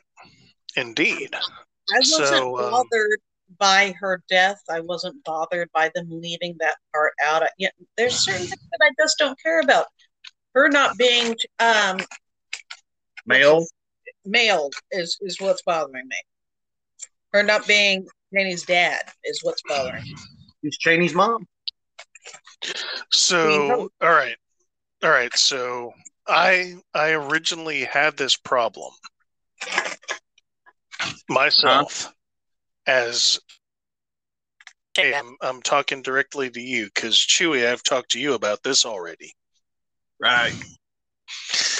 So I was like, why the fuck are they making the lead Fremen a female when the lead Fremen was actually a male? But then my friend was like, well, do you know what she did to make herself the lead Fremen? And I was like, no, I don't. That's actually interesting. All right, I'm down for this. So that's why I was 100% for this new adaptation. Because if this black female Kynes was this fucking awesome to become in charge of all the Fremen on Arrakis, a Fremen warrior Chani, which, we know, us who have read the book know that Chani is actually Liet's daughter. Right. I'm actually okay with that. And I was okay with that, and I'm still okay with that. So she must I hope there's a story that shows where what's-her-face Brewster shows how much of a badass Fremen she can be to make herself the lead Fremen of all Arrakis. I think that you and your friend have beautiful minds to think all that up, but until I actually see it on the film, I'm going to be going, what the fuck? I really don't understand the problem. I want to make sure that they know, that they understand that this is important. You can't just throw out anything because you want a certain look of something or you want a certain feel of something. There are certain things in that book that are just, you can't, it goes all the way through. I keep on interrupting my own thought because I'm half eating and half listening to you. Kynes is a character who embodies a spirit that has an effect on every single person that comes after. It doesn't matter what it is, whether they are, you're rooting for them or not. Kynes' spirit, for lack of a better word, his intentions for the planet, whether good or bad, are what we're talking about. Now, Chani, her children, okay, are important. All of these married soap opera like relationships that these people have, all of that matters. And it goes back to the Bene Gesserit again. You're talking about, they have figured out how to plan all of these engagements out. They did not expect this. They did not expect Paul, not in this generation anyway. Right, and which everybody's wrong about who he is. Okay. I have one thing to say about this Kynes fiasco. The 84 movie. What about it? Does anybody remember anything about the 84 movie in Kynes? He's only in it for like 10 minutes. Yeah, and he was also, his still suit was ripped open and he was tossed out of an ornithopter into the desert with But you never see him die in the 84 movie. And you don't find out that he's any relation to her until it is said that they found his bones near a spice blow. And none of this shit with the water of life or the underwater, the sudden gardens, or any of that shit is brought up at all. The 84 movie was, once you read the books, it's like, I can't even watch it very seriously anymore. Not that I could very seriously back then anyway, because it was, trash. Yeah. But Sting was an interesting addition to that cast. He was chewing the scenery. I'm just saying. He was the hot blonde addition to Dune in 84. When you have Sir Patrick Stewart and Sting in the same sci-fi movie, somebody is on drugs. That's all I'm saying. Well, it is Dune, and it's all about drugs. Anyway, I cannot look at the books and then look at that movie and see much in terms of correlation of the depth of the story that was there. Okay. Here's the thing with Kynes. Nothing changes just because you change your sex. Nothing. She can still be a part of the group of people who were trying to transform the southern polar region, who had the plan to keep the spice bribes going, to keep the satellites out, and fell in love with a Fremen warrior, had a youngin, popped out Chani. Nothing changes, just there's not a dick on her now. Why are we so certain that that's Chani's mom? Okay. Great aunt. You've been tied into this great aunt shit since she said that crap at you. It was given to me by my great aunt. No. That would make good symbolism. No. Okay, so no. So historically, Chani is Kynes' daughter. Yes. So now if Kynes is a black woman and she falls in love with a Fremen warrior, Chani is now a half-black daughter. She's mulatto, which that woman is not. Okay, this is the thing that I got involved with you last night. If you look at the Fremen, they're no different than most African cultures or Middle Eastern cultures. You have darker people, you have lighter people. Okay, but she isn't even black in any of that. She is part Hispanic. She's you not are a black taking woman. The actor's ethnicity into the conversation, and that doesn't matter. They made it an issue when they changed her not only into a woman, but a very dark woman, which she has never been before. That being said, I applaud them for including all kinds of races, especially among the Fremen. I think that was beautifully done, and I'm glad they finally said, you know what? This is a whole different planet. We're not going to go by the societal rules of modern culture in America. Okay, so what was the problem with Zendaya again? She's not black enough. For lack of a better comment, she's not black enough. Her actual race is Hispanic. Chewy, Shay. What's the problem with Zendaya? If she is her mother or some relation to her, and they somehow, again, they make that leap of character development, I will be okay with it. I will say, that was interesting. I wonder why they had to change that character, but whatever, and go ahead with it. They have not done that yet in this movie. That is what is irritating me. And to top it off, if she is going to be a relation of some kind, frankly, I don't see the resemblance. There is nothing yet for somebody to say, oh, obviously that person is related to that person. That makes more sense now. Whereas in the books, their lineage always matters. This is something that has been planned. It is something that has always been somebody's always trying to control it. Who begets who begets who. I can't believe I married a racist. It's not, dear God in heaven. Okay, all right. So Shay, I'm glad you made it a who begets who. So you remember who Jessica's grandfather is, right? Absolutely. She's a Harkonnen.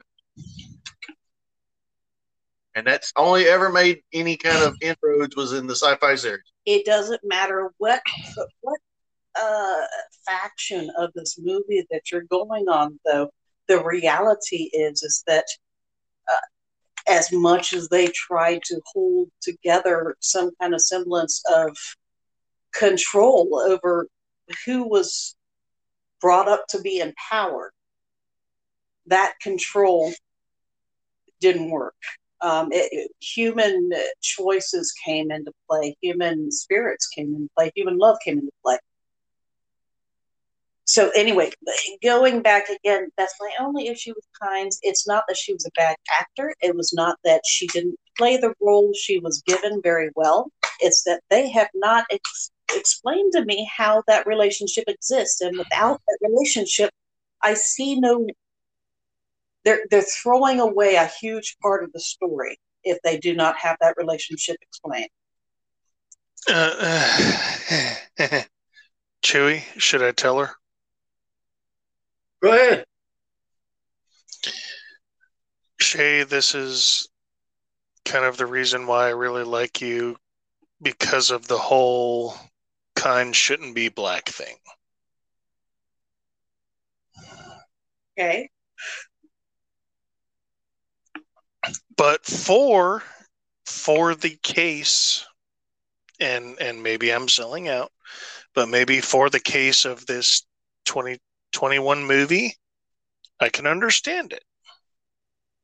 I think my biggest problem, and this is probably my issue, I have just been invested in this story for a long time, probably, 15 years, 20 years that I have been building upon my knowledge of this story. And I am just not seeing the leaps that I want to yet. And that may be because I'm used to seeing them all together, visually on the screen. I can watch them at whatever pace I want to. But I'm not seeing it yet. I do have high hopes that I will see it. And I'll be interested to see, again, how well done that is. But if I don't see it, I'll have a conniption fit.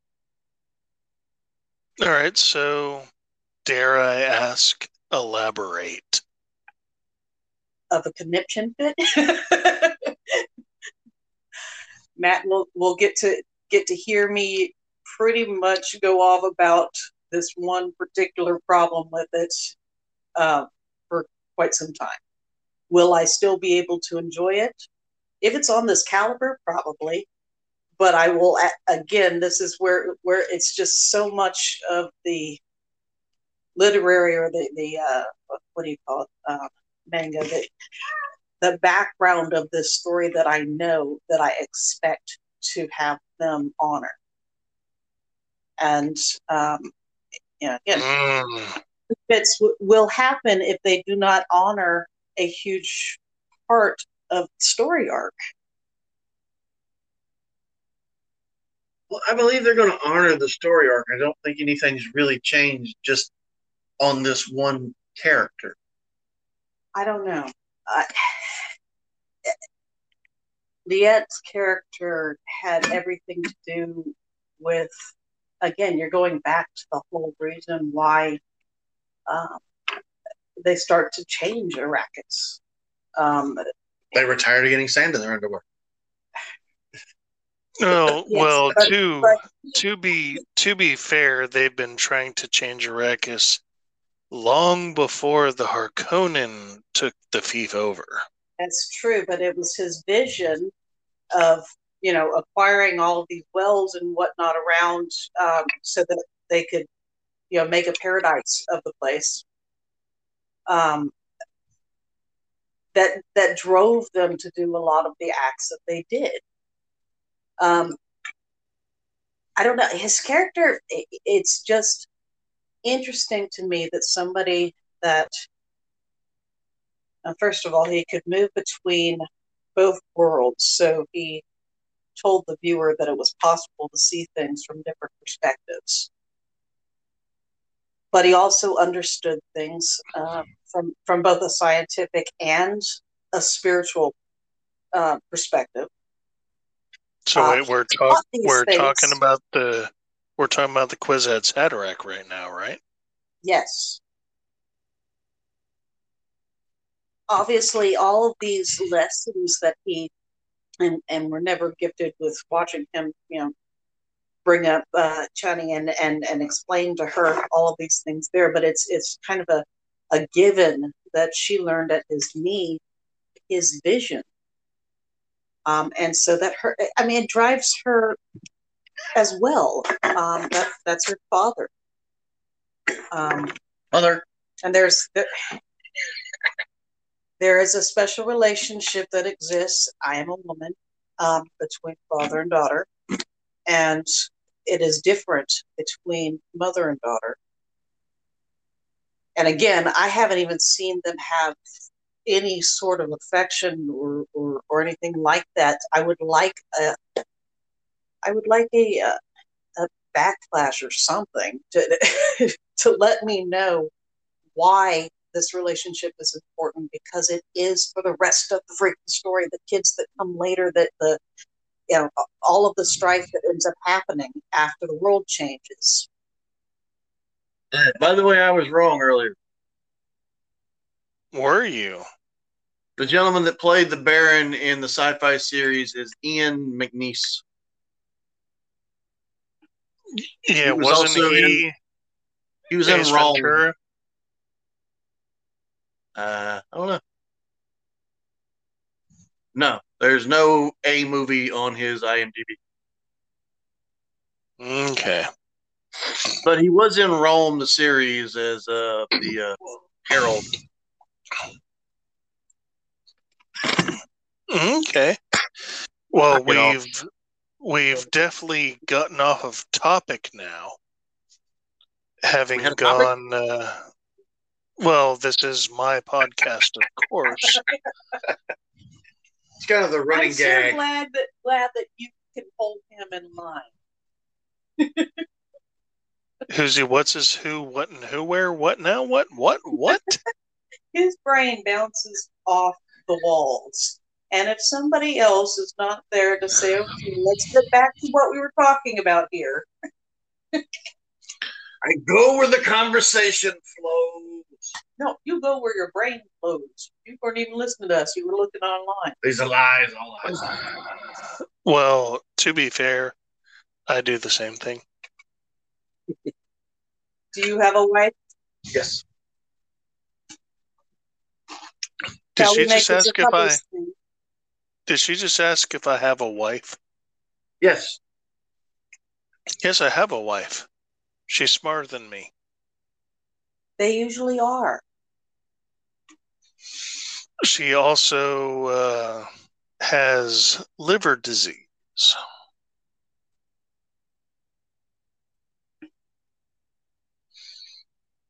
My prayers to her. So there is that, but if I'm wait, what now? What? I said my prayers to her, and then I said, and to you. Gotcha. Much appreciated. But Chewy stopped me from doing what I'm thinking of doing. Do it now. Stop me. What am I stopping you from doing? You're just stopping me from doing anything. Do it now. Okay. 1 + 1 is 6. Figure it out. Again, bouncing off the walls. He requires a firm hand every now and again. This is not a sex thing. Who says it's not a sex thing? This is a podcast about Doom. We're not doing Baron Harkonnen freaky things on this thing right now. But anyway. Yes, we did not get to see the Baron's sexual nature in this one. I'm actually glad about that. Yeah. I really am. Did it make you uncomfortable? Well, it was the time period it was wrote. It was just homosexual equals evil. And they painted that very well, which is bad, but they painted that very well. Okay, so homosexual, I don't care who you fuck as long as it's not a child. And the Baron would do both. I think the Baron, at least in terms of the book, they painted him more hedonistic than anything else. Yes. He was one for many vices. Yeah, that was his main folly. He didn't have control over his own desires. Which, again, is one of the reasons he was not to be with the Haderach. Sorry. Yeah.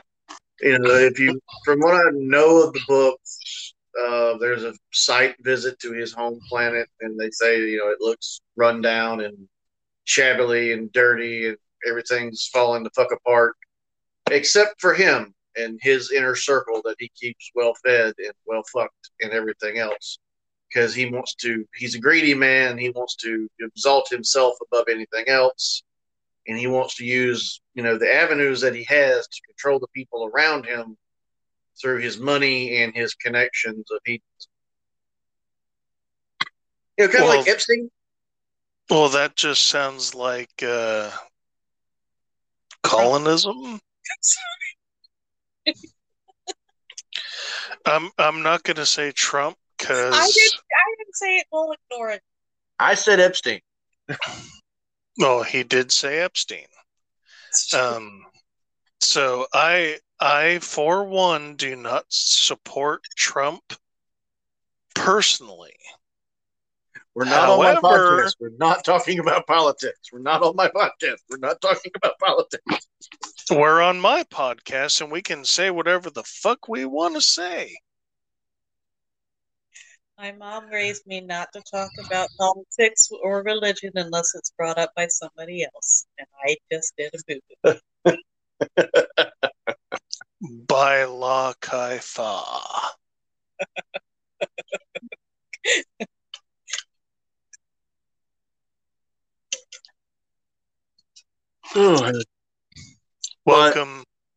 Welcome to my orchard. What did you think of the Baron's suspenders in this one?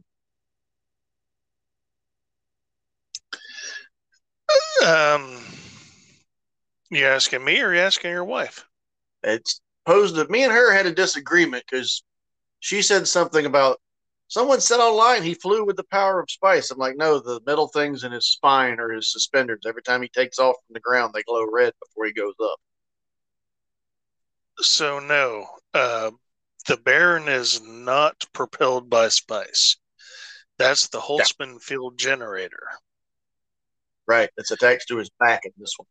Okay. In the original 84 movie, it was like a bodysuit he was in that had the things on the belt. And then there was a tear in the sci-fi series in a couple spots. And then there was the red suspender getup he wore that you could actually see in like the fade poison needle scene from the series. Yeah. What I was surprised about in the 2021 movie was how he floated from his table to kill Yui and then just like kind of float to the edge of the table where Leto was butt fucking ass naked and Vladimir was just holding a knife like hey, what are we gonna do about this shit? And then Leto was like, I still don't know from that cutscene. I don't know how he even freaking survived. The shield generator is what's saying. Yeah, right. So it's Shay, not supposed to. No, it's energy. So what happens is if any biological contaminant goes through it, it helps kill it out, and then he floats to the ceiling to get away from it. Chewy, Shay.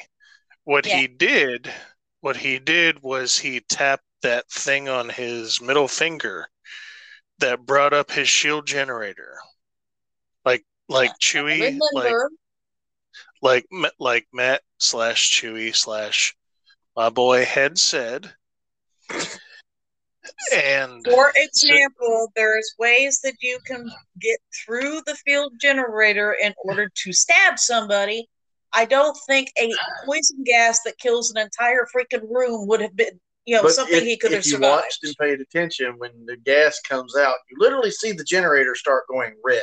Of course it does. Because the particles are slowly going through the field, but since it's an electrified grid, or it's some kind of ionized force field, or some shit, it's depleting the particles' effectiveness and burning them out. It still fucked him up. They just didn't kill him. Y'all are making things up. Holy shit, dude! I see a white fucking roach on my fucking table. Okay. Tell me if I made that shit up. You're fine. It's in North Carolina. It's 8 hours away. You're okay. I have freaking nightmares over white roaches now. She's focused on cockroaches, even though she married.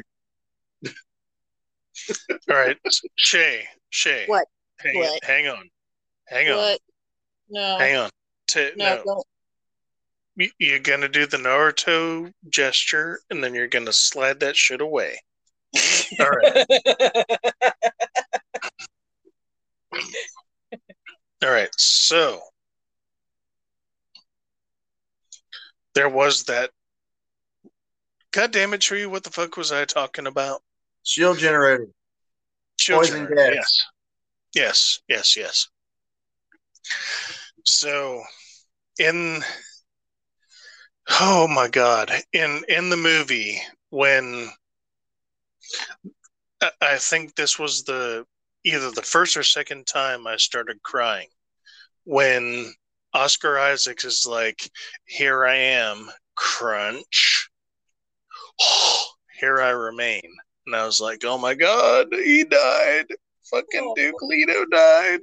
No." What was the other time? Do you want me to tell you all the times that I fucking cried over this movie? 6 times. I like you. I want to pet your head right now.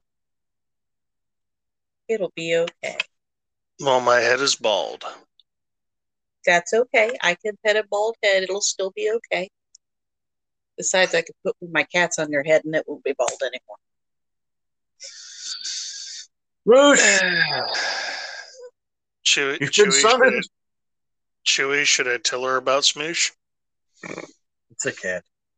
You've got a smish? I've got a smoosh. It's a cat. A smoosh. I've got a smudge. I'm trying to grow smudge, but it doesn't want to fucking grow for some goddamn reason.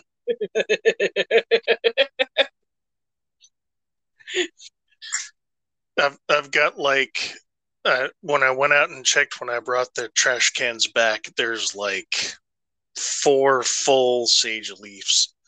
I'm just irritated. That's why I have stabby, pointy, bludgeony weapons. So David, you're going off on a rabbit hole that has nothing to do with the conversation. Come back. You know, when he starts being the driver, there's a problem. Come back. We were having a conversation about poison gas and shield generators, not cats. No, but then I asked a question. See, I did this. I got him off track.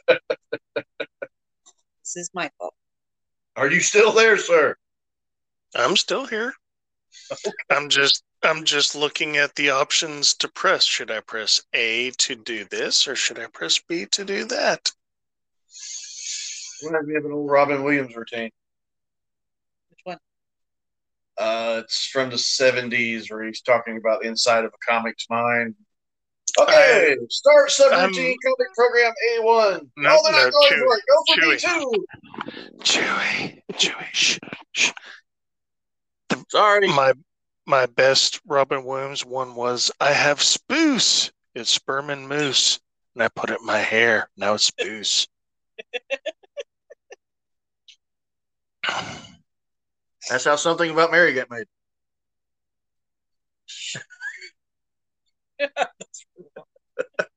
I just had a vision of her movies. What?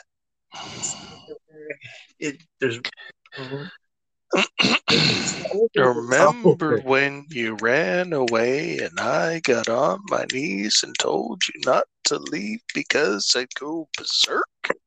Well, David, you left me anyhow, and then the days got worse and worse, and now you see I've gone completely out of my mind. And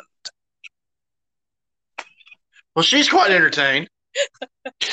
They're coming to take me away, ha-ha. They're coming to take me away, ho-ho, hee-hee, ha-ha, to the happy farm where life is beautiful all the time. And I'm happy to see these men in their green-white coats, and they're happy to take me away, ha-ha.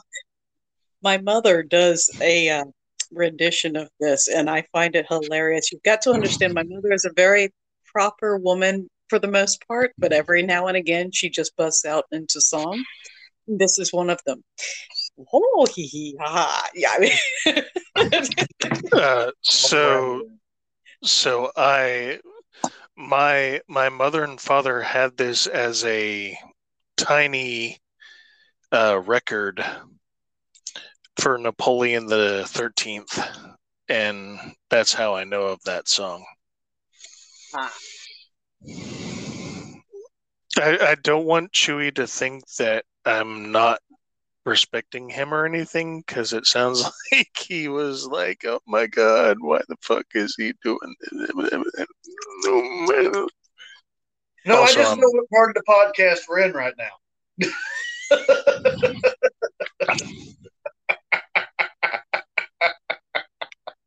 Holy shit, he's not wrong. So let's go back. Let's go back. Next time we do this, I really should have rum too. Well, we can start a third podcast, David. Drunk casting. David, Shay, and Jew. He will rule the show if he gets drunk. That's all there is to it. It's Chewy, has she dealt with me when I was drunk and high? No, this is her first time. Okay. Yeah. To the funny farm where life is beautiful all the time, where I'll be happy to see those nice young men in their green white coats. Anyway, sorry. What was that? Yeah. The next time you get this hammered when we're not having a conversation, I want you to do a ringtone for me. Can you do that in your best Hamill Joker? Be happy to see those nice young men in their green white coats, and I'll be happy to see you taking them away.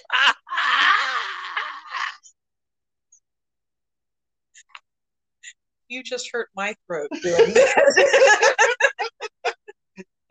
David does a pretty good Hamill Joker. But anyway. Oh, I'm sorry, Batman. I didn't mean to hurt your throat. You lozenge, baby.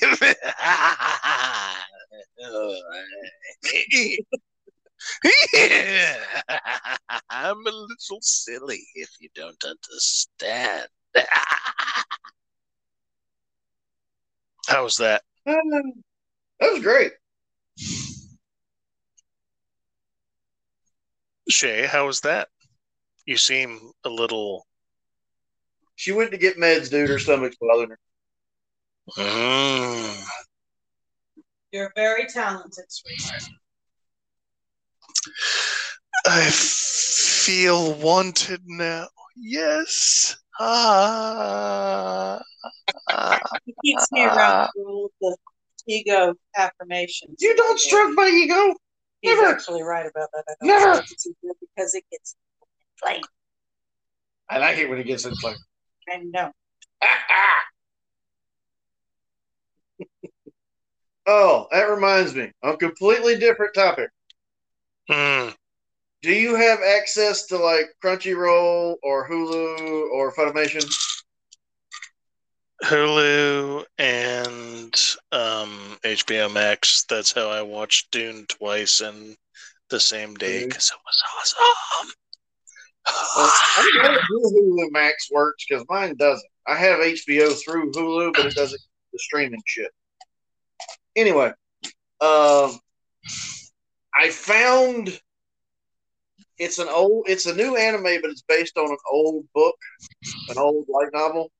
It's called Madoka Tensei, which is the jobless reincarnation. I found me in this fantasy realm. Basically, if I got reincarnated with a kid with all of my, proclivities as of right now, it's funny as hell. I think you'll like it. I have a podcast for you to listen to, sir. What would that be? It's called Hello from the Magic Tavern. Oh, yeah.